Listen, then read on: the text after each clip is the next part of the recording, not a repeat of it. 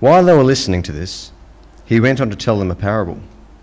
Because he was near Jerusalem, and the people thought that the kingdom of God was going to appear at once, he said, "A man of noble birth went to a distant country to have himself appointed king and then to return.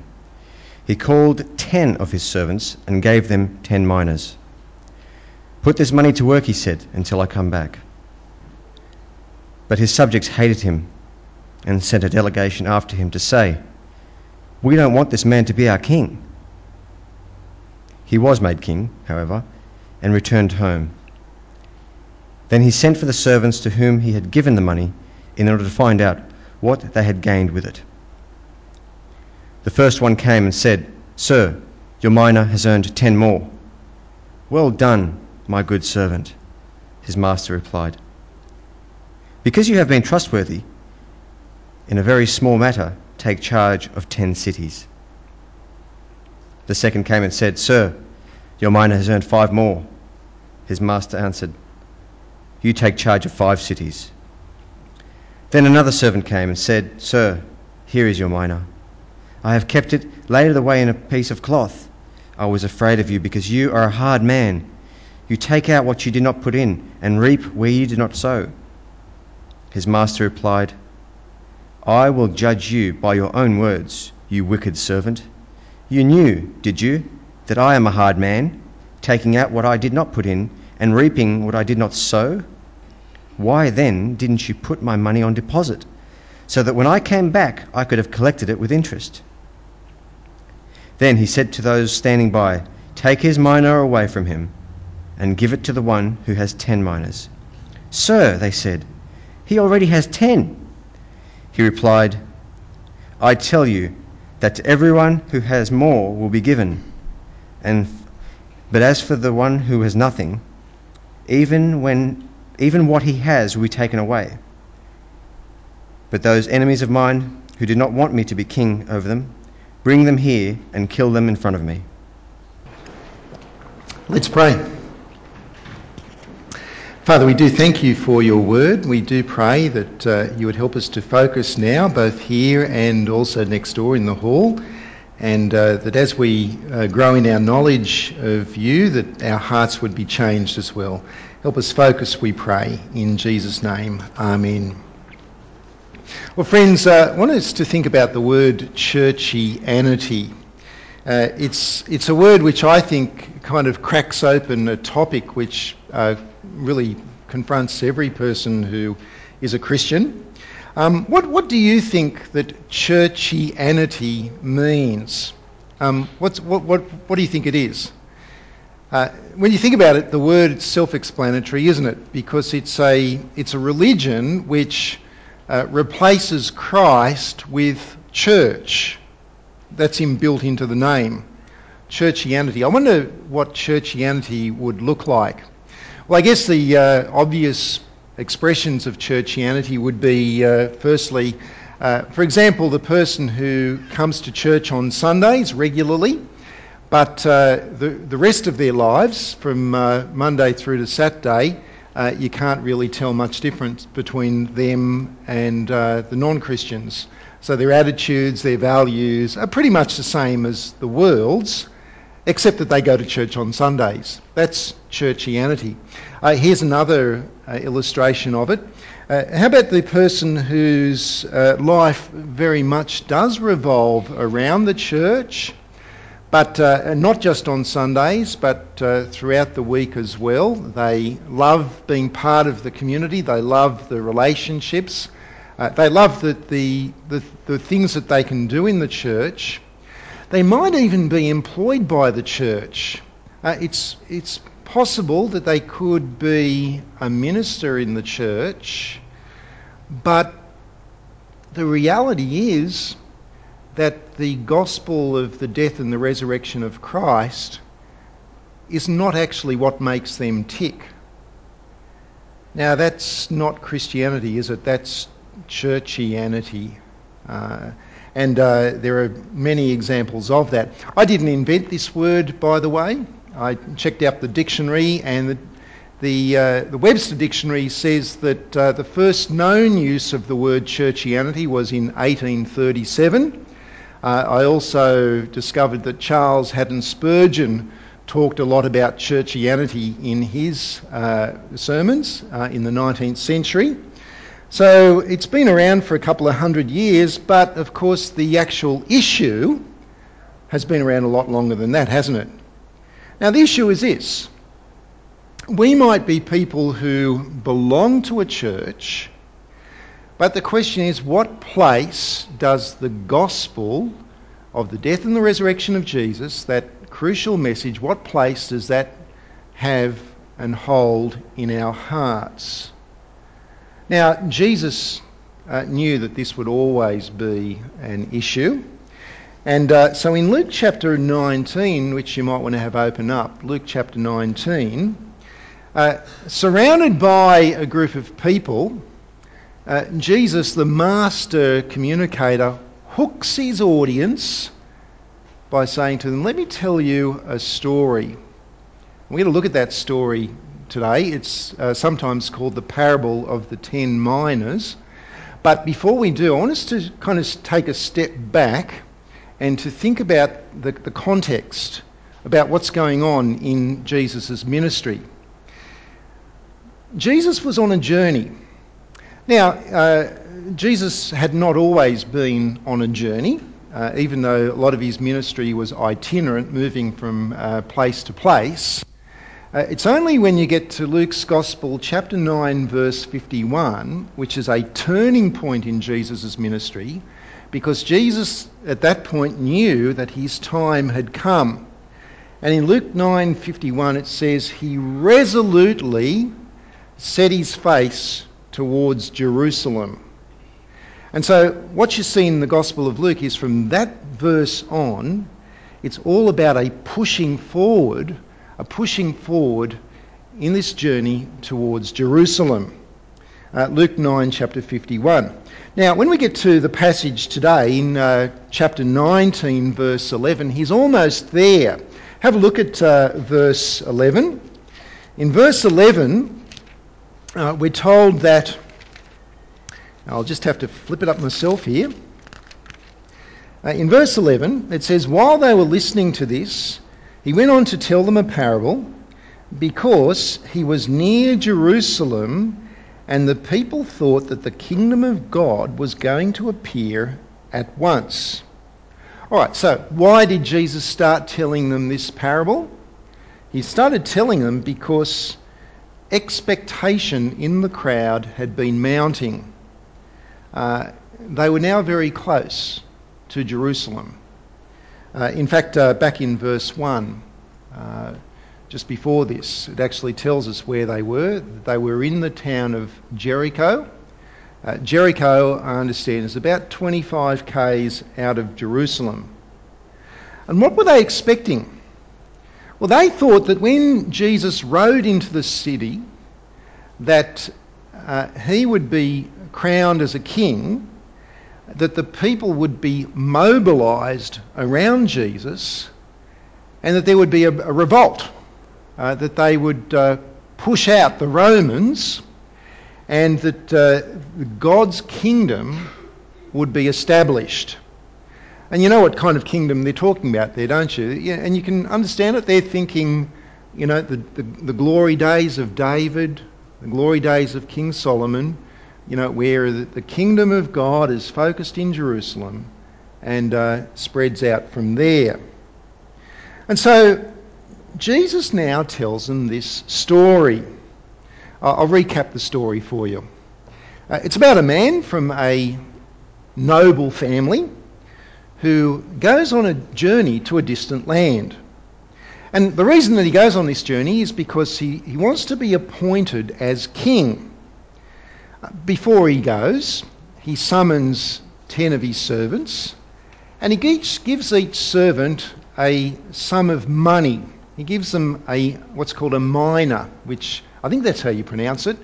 It's a Greek unit of currency, worth about 3 months' wages in those days. And in verse 13, which is critical, he having given them each one mina, he commands them to put that mina to work, to put it into business, to trade with it, to invest with it, and so on, and until he comes back. Now, remember, the crowds expected that Jesus would become king immediately when he got to Jerusalem, so that's a one-stage operation.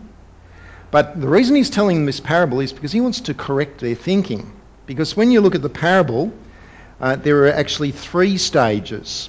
Because first of all, the nobleman departs, he goes on a journey. Secondly, whilst he's gone, his servants are commanded to put his money to work.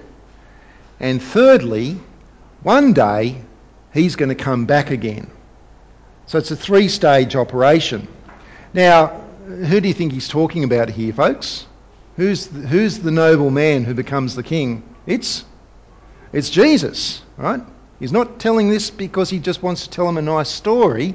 He's talking about himself because people had a wrong view of the kingship of Jesus. They thought that Jesus would become the king of a political kingdom, but the reason, in fact, why he's going to Jerusalem is because he knows in going to Jerusalem that he's going to die on a cross, that he's going to pay the penalty for sin, and that he's going to rise again from the dead, that he would ascend to heaven from where one day he would return. And so that's the kind of kingdom that Jesus is going to establish. Now, there is something which I think is strange about this parable. I don't know if you thought the parable was strange when you read it or not, but here's the question.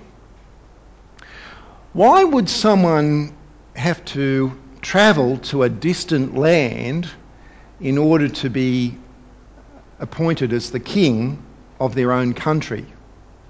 That doesn't make much sense, does it? If you're going to be king of a country, you get appointed king in that country. But in first century Judea, this is exactly what used to happen. Remember, the Romans ruled Judea, and the Romans installed puppet kings who were Jewish people, but they installed puppet kings.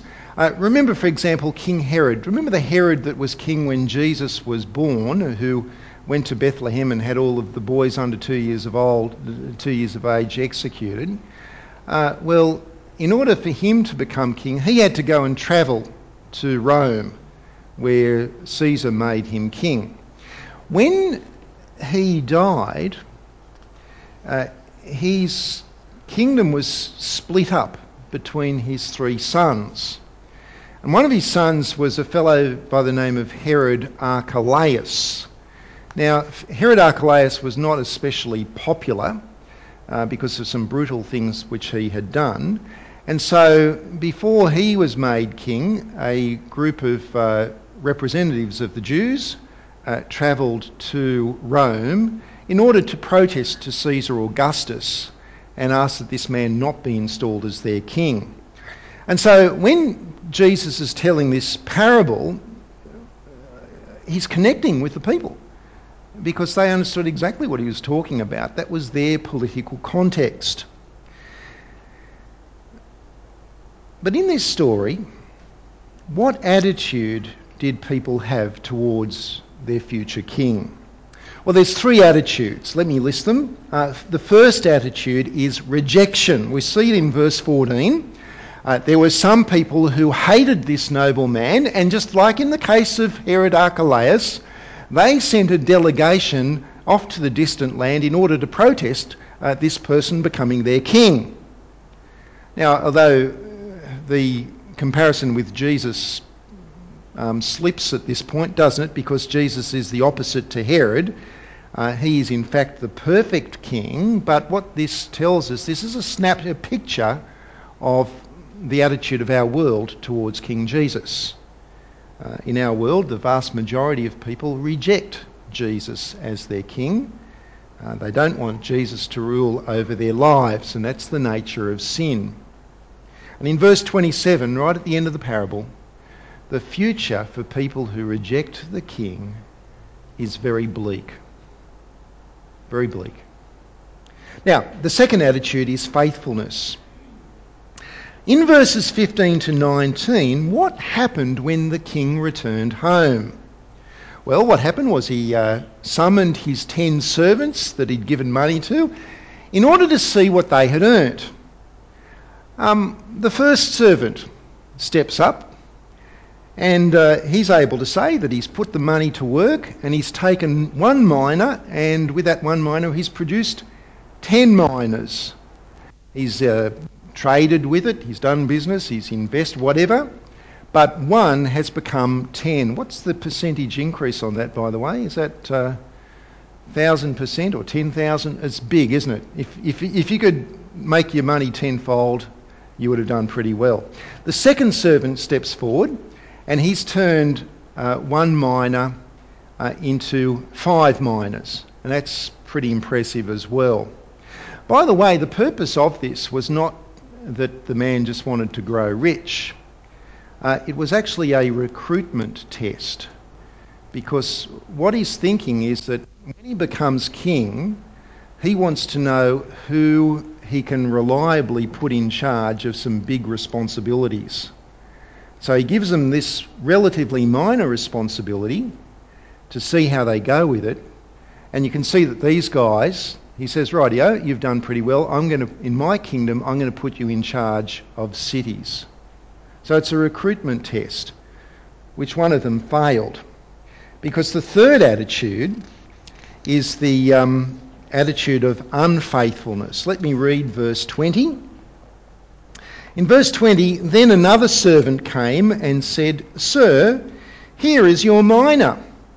I have kept it laid away in a piece of cloth. I was afraid of you because you are a hard man. You take out what you did not put in and reap what you did not sow. All right, so what's this bloke done with the money? Has he traded with it? No. Has he invested it? No. He's done nothing with it.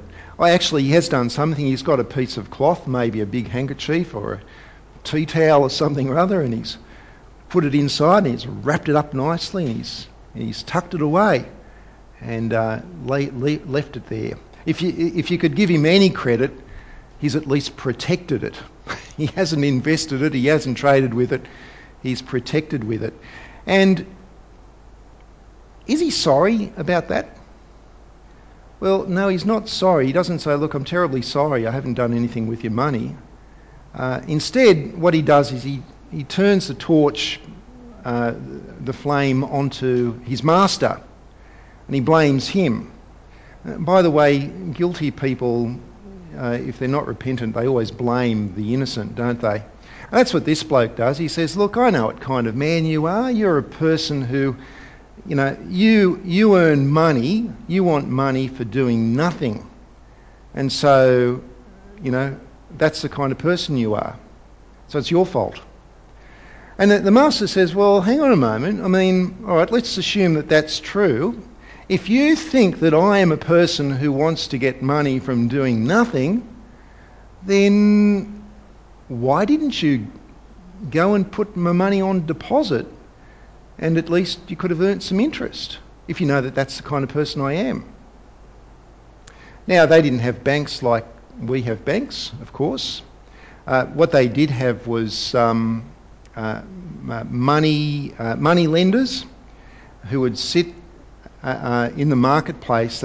They'd set up a bench in the marketplace, and you could go to the money lender and you could deposit some money there, which he'd lend out. That's where our banks have derived from. In fact, here's a bit of trivia for you. The English word bank comes from an old word which means bench. It's the money changer's bench. That's what a bank is. There's some trivia for you. So let's get back into the text, shall we? In verse 21, this servant has failed the test, and therefore he would not be given any responsibility in the kingdom, and the small responsibility that he did have is going to be taken away from him and given to someone who's more responsible. So that's the parable in a nutshell, folks. The question, therefore, then is, what does this mean for us? how does it connect to our lives? Well, Jesus doesn't tell us the meaning. You know, some parables, he says, look, the disciples say, hang on, what did you mean by it? And he said, well, all right, let me just spell it out for you. He doesn't do that here. And Jesus tells parables in order to provoke us to think, to provoke us to search, to provoke us to dig a bit deeper. And so why don't we do that? It's fairly clear, isn't it, that the king is Jesus. So the question I have therefore is, what is a mina?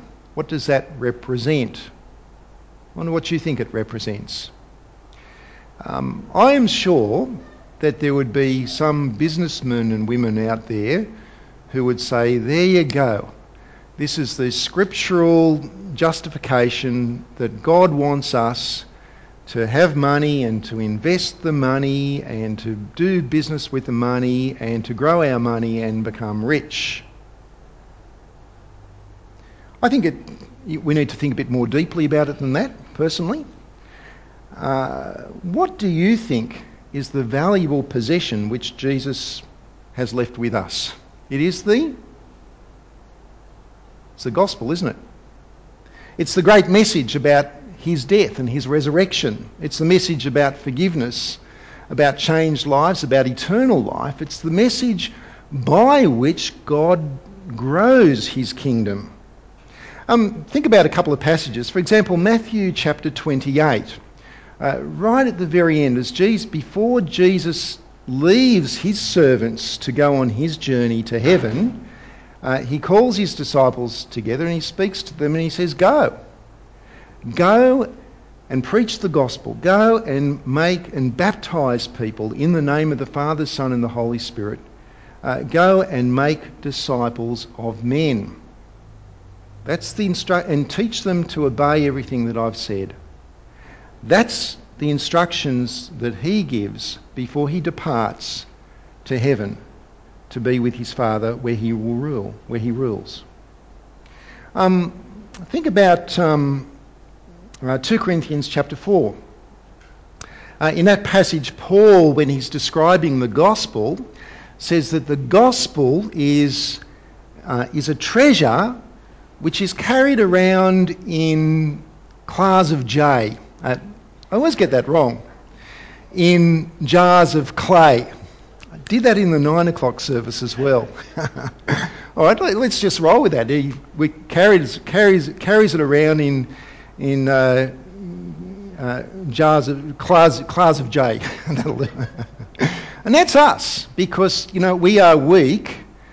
We are very weak, but the gospel is strong. The gospel is powerful because it is that message which we carry, which has the power to save people from hell. It has the power to change lives.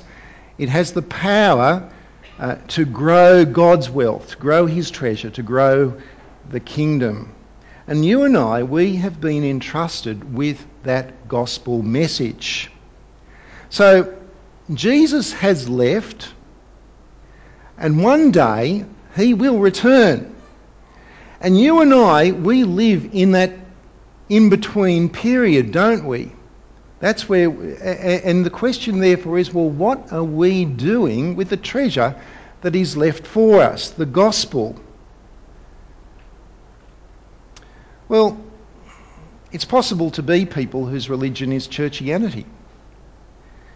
To be like the servant who's got the treasure, but who kind of wraps it up neat and tidy and kind of stores it away and maybe brings it out on Sunday and polishes it up and then puts it back in on Sunday night.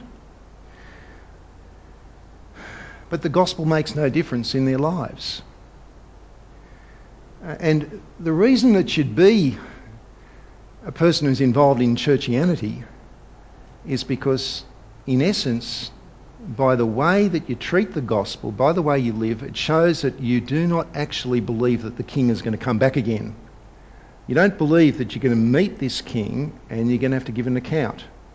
Because if you truly believe that, then you'd get working with what he's left, wouldn't you?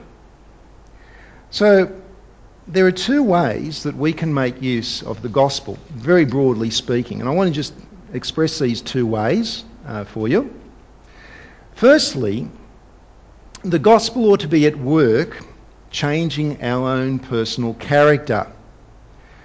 I wonder if you can turn with me to Titus chapter 2 for a moment. You'll find Titus after 2 Timothy. So that's on about page 844. Let me read to you these verses and think about how we ought to be living as we wait for Jesus to return. So pick it up at Titus chapter 2 verse 11. Everyone got that? Okay. For the grace of God that brings salvation has appeared to all men. That's the gospel. It teaches us to say no to ungodliness and worldly passions and to live self-controlled, upright and godly lives in this present age while we wait for the blessed hope, the glorious appearing of our great God and Saviour, Jesus Christ, who gave himself for us to redeem us from all of the wickedness and to purify for himself a people that are his very own, eager to do what is good. Right? That's the passage. What is it that we are waiting for in this present age? We are waiting for the glorious return of the King, our great God and Saviour, Jesus. That's what we're waiting for. And therefore, as we wait for him, how should the gospel be productive in our lives? Well, what does Paul say there? He says, well, firstly, we ought to be people who are saying no to ungodliness and to worldly passions. Say no to that. Put off the old self. And we ought to be people who are saying yes to living self-controlled, upright and godly lives, to put on the new self, as we wait for the glorious return of our great God and Saviour, Jesus Christ. Because he gave himself up for us, to redeem us, to purchase us. So that's how we ought to be living. And what that tells us is that the gospel is therefore to be bearing fruit in our character, in who we are, so that we're not like the fig tree that Jesus saw as he was approaching Jerusalem, and he said, hey, there's no fruit on it, and he cursed it. When Jesus returns, will he see fruit in our lives? Are we changing? Are we becoming more like him? That's the work of the gospel. Secondly, in our own different ways, we are to be engaged in spreading the gospel and serving other people. I want to give you an example of this. I wonder if you can come with me to Romans chapter 16 for a moment. This will be our last passage, and then we'll come into the conclusion. In Romans chapter 16, here we have a snapshot of the church in Rome. And I'm not talking about some grand cathedral building. I'm talking about the people. The ordinary Christians in the church in Rome. Paul's finished his letter to them and he wants to write and say, hey guys, here's a few people that I want to really encourage and give thanks to God for. And it seems like he lists half the congregation. Have a look at what he has to say. Everyone got that? Romans chapter 16. For example, verse 3. He says, greet Priscilla and Aquila, how does he describe them? My fellow workers in Christ Jesus. He says they risked their lives for me. Verse 6. Greet Mary, who worked very hard for you. Verse 7. Greet Andronicus and Junius. Don't you love those Latin names? They're terrific, aren't they? Andronicus and Junius. My relatives who've been in prison with me. They're in prison for the sake of the gospel. Verse 9. Greet Urbanus, our fellow worker in Christ, and my dear friend Stachys. Verse 11. Greet Tryphena and Tryphosa, Those women who work hard in the Lord. You get the idea there, don't you? Don't need to go on.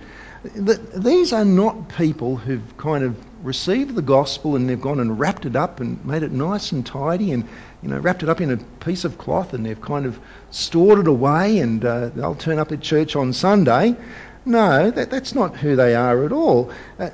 They are working in not just in the church. You see that he doesn't say that they're working in the church. They are working in the Lord Jesus Christ. They are engaged. They are active. They are multiplying the treasure. This is not churchianity, is it? This is Christianity. Active and engaged. Now, we all have different abilities, and some people have unique opportunities. I started to think about all of the ways that people in our church are serving the Lord actively in their workplace, in their families, in the church, and so on. And I've got to tell you, it's a pretty long list. And it ranges from the people who... I know people in our church who are bedridden. You don't see them in church because they can't come to church anymore, but they spend their time reading the Bible and praying for people and encouraging anyone who comes to see them. There's a multitude of people involved in tasks in the church, serving in different ways. There's lots of behind-the-scenes caring for people that's going on. There are people who are teaching young people in the schools, through work as school teachers and in scripture classes and Sunday school and chaplaincy work and so on. There's a whole stack of people who are just encouraging those in the... I could go on, but you get the picture, don't you? It's not about churchianity, it's Christianity. It's about using our abilities in order to be engaged in this great work. Now let me finish off with a story. It's a story a friend of mine told me a couple of months ago, and I've just kind of been looking forward to an opportunity to share it with you. And it fits in pretty nicely with what we're talking about here. It's a story about an ordinary Christian and her husband putting the gospel to work. So here it goes. How do you feel when you're at home and the telephone rings, you answer the phone, and the person on the other end has got a foreign accent and it's pretty obvious that they're wanting to sign you up for a great deal? How do you feel when that happens? Does it happen to you? Yeah, okay. Well, this friend of Cassie and mine, she decided to change her attitude. And so she prayed. One day she prayed and she said, "Dear God, would you please make it so that a telemarketer phones me up today?" What do you think happened that day? Phone rang. There was a telemarketer calling from India. And he introduced himself and he asked how her day was, and she said, "I am really, really glad that you phoned me." Now, after he picked himself up off the floor, after his shock that someone would say that to him, she said to him, "Because I've actually got some really great news that I want to share with you. I want to tell you about a friend of mine whose name is Jesus." And she went on to talk to this guy about how Jesus was God's son and how he had changed her life. Now, the fellow seemed to actually be interested. He had some experience with a church in India, and he had some questions, some issues that he needed to resolve. And so he asked her some questions about God, and she started trying to answer and explain his questions until suddenly the phone conversation was discontinued. And you can guess what had happened. His supervisor had been listening in and had pulled the plug on the conversation. Our friend was a bit disappointed about that, but she thought at least I've had a chance to raise the issue of God and Jesus with this man. That night, the phone rang again. It was the same man. He said, look, I'm not phoning from work. I hope you don't mind, but I'm phoning from my home. And the reason is that nobody has ever spoken to me in the way that you did today. And I have more questions that I need to resolve about God. And could we talk about it, please? And she said, great. It's terrific that you phoned back. Let me just put my husband on the line because he'd love to talk that through further with you.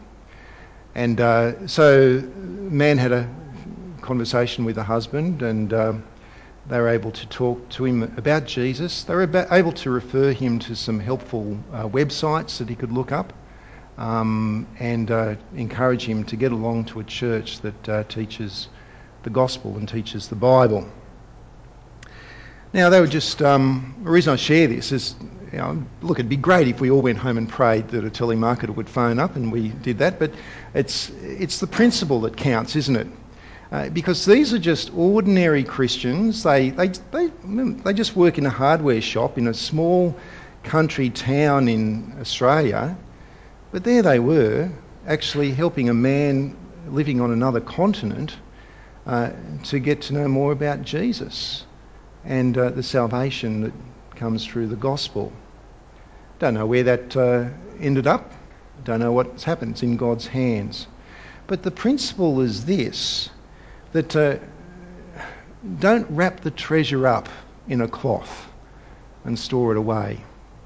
Put it to use and pray for opportunities and take the opportunities. Let's pray. Father, we do thank you for this great treasure, which is the gospel. We pray that we would not be into churchianity, but that we would be into Christianity. That we would be people who, as we wait for the glorious return of the King, that we would allow the gospel to be changing and shaping our lives in terms of our character, that we would be more like King Jesus. And Father, that we would not be hiding it, that we would put that gospel to use, that we would... Father, we pray that you would just grant us opportunities and that we would take those opportunities. And we ask this in Jesus' name. Amen.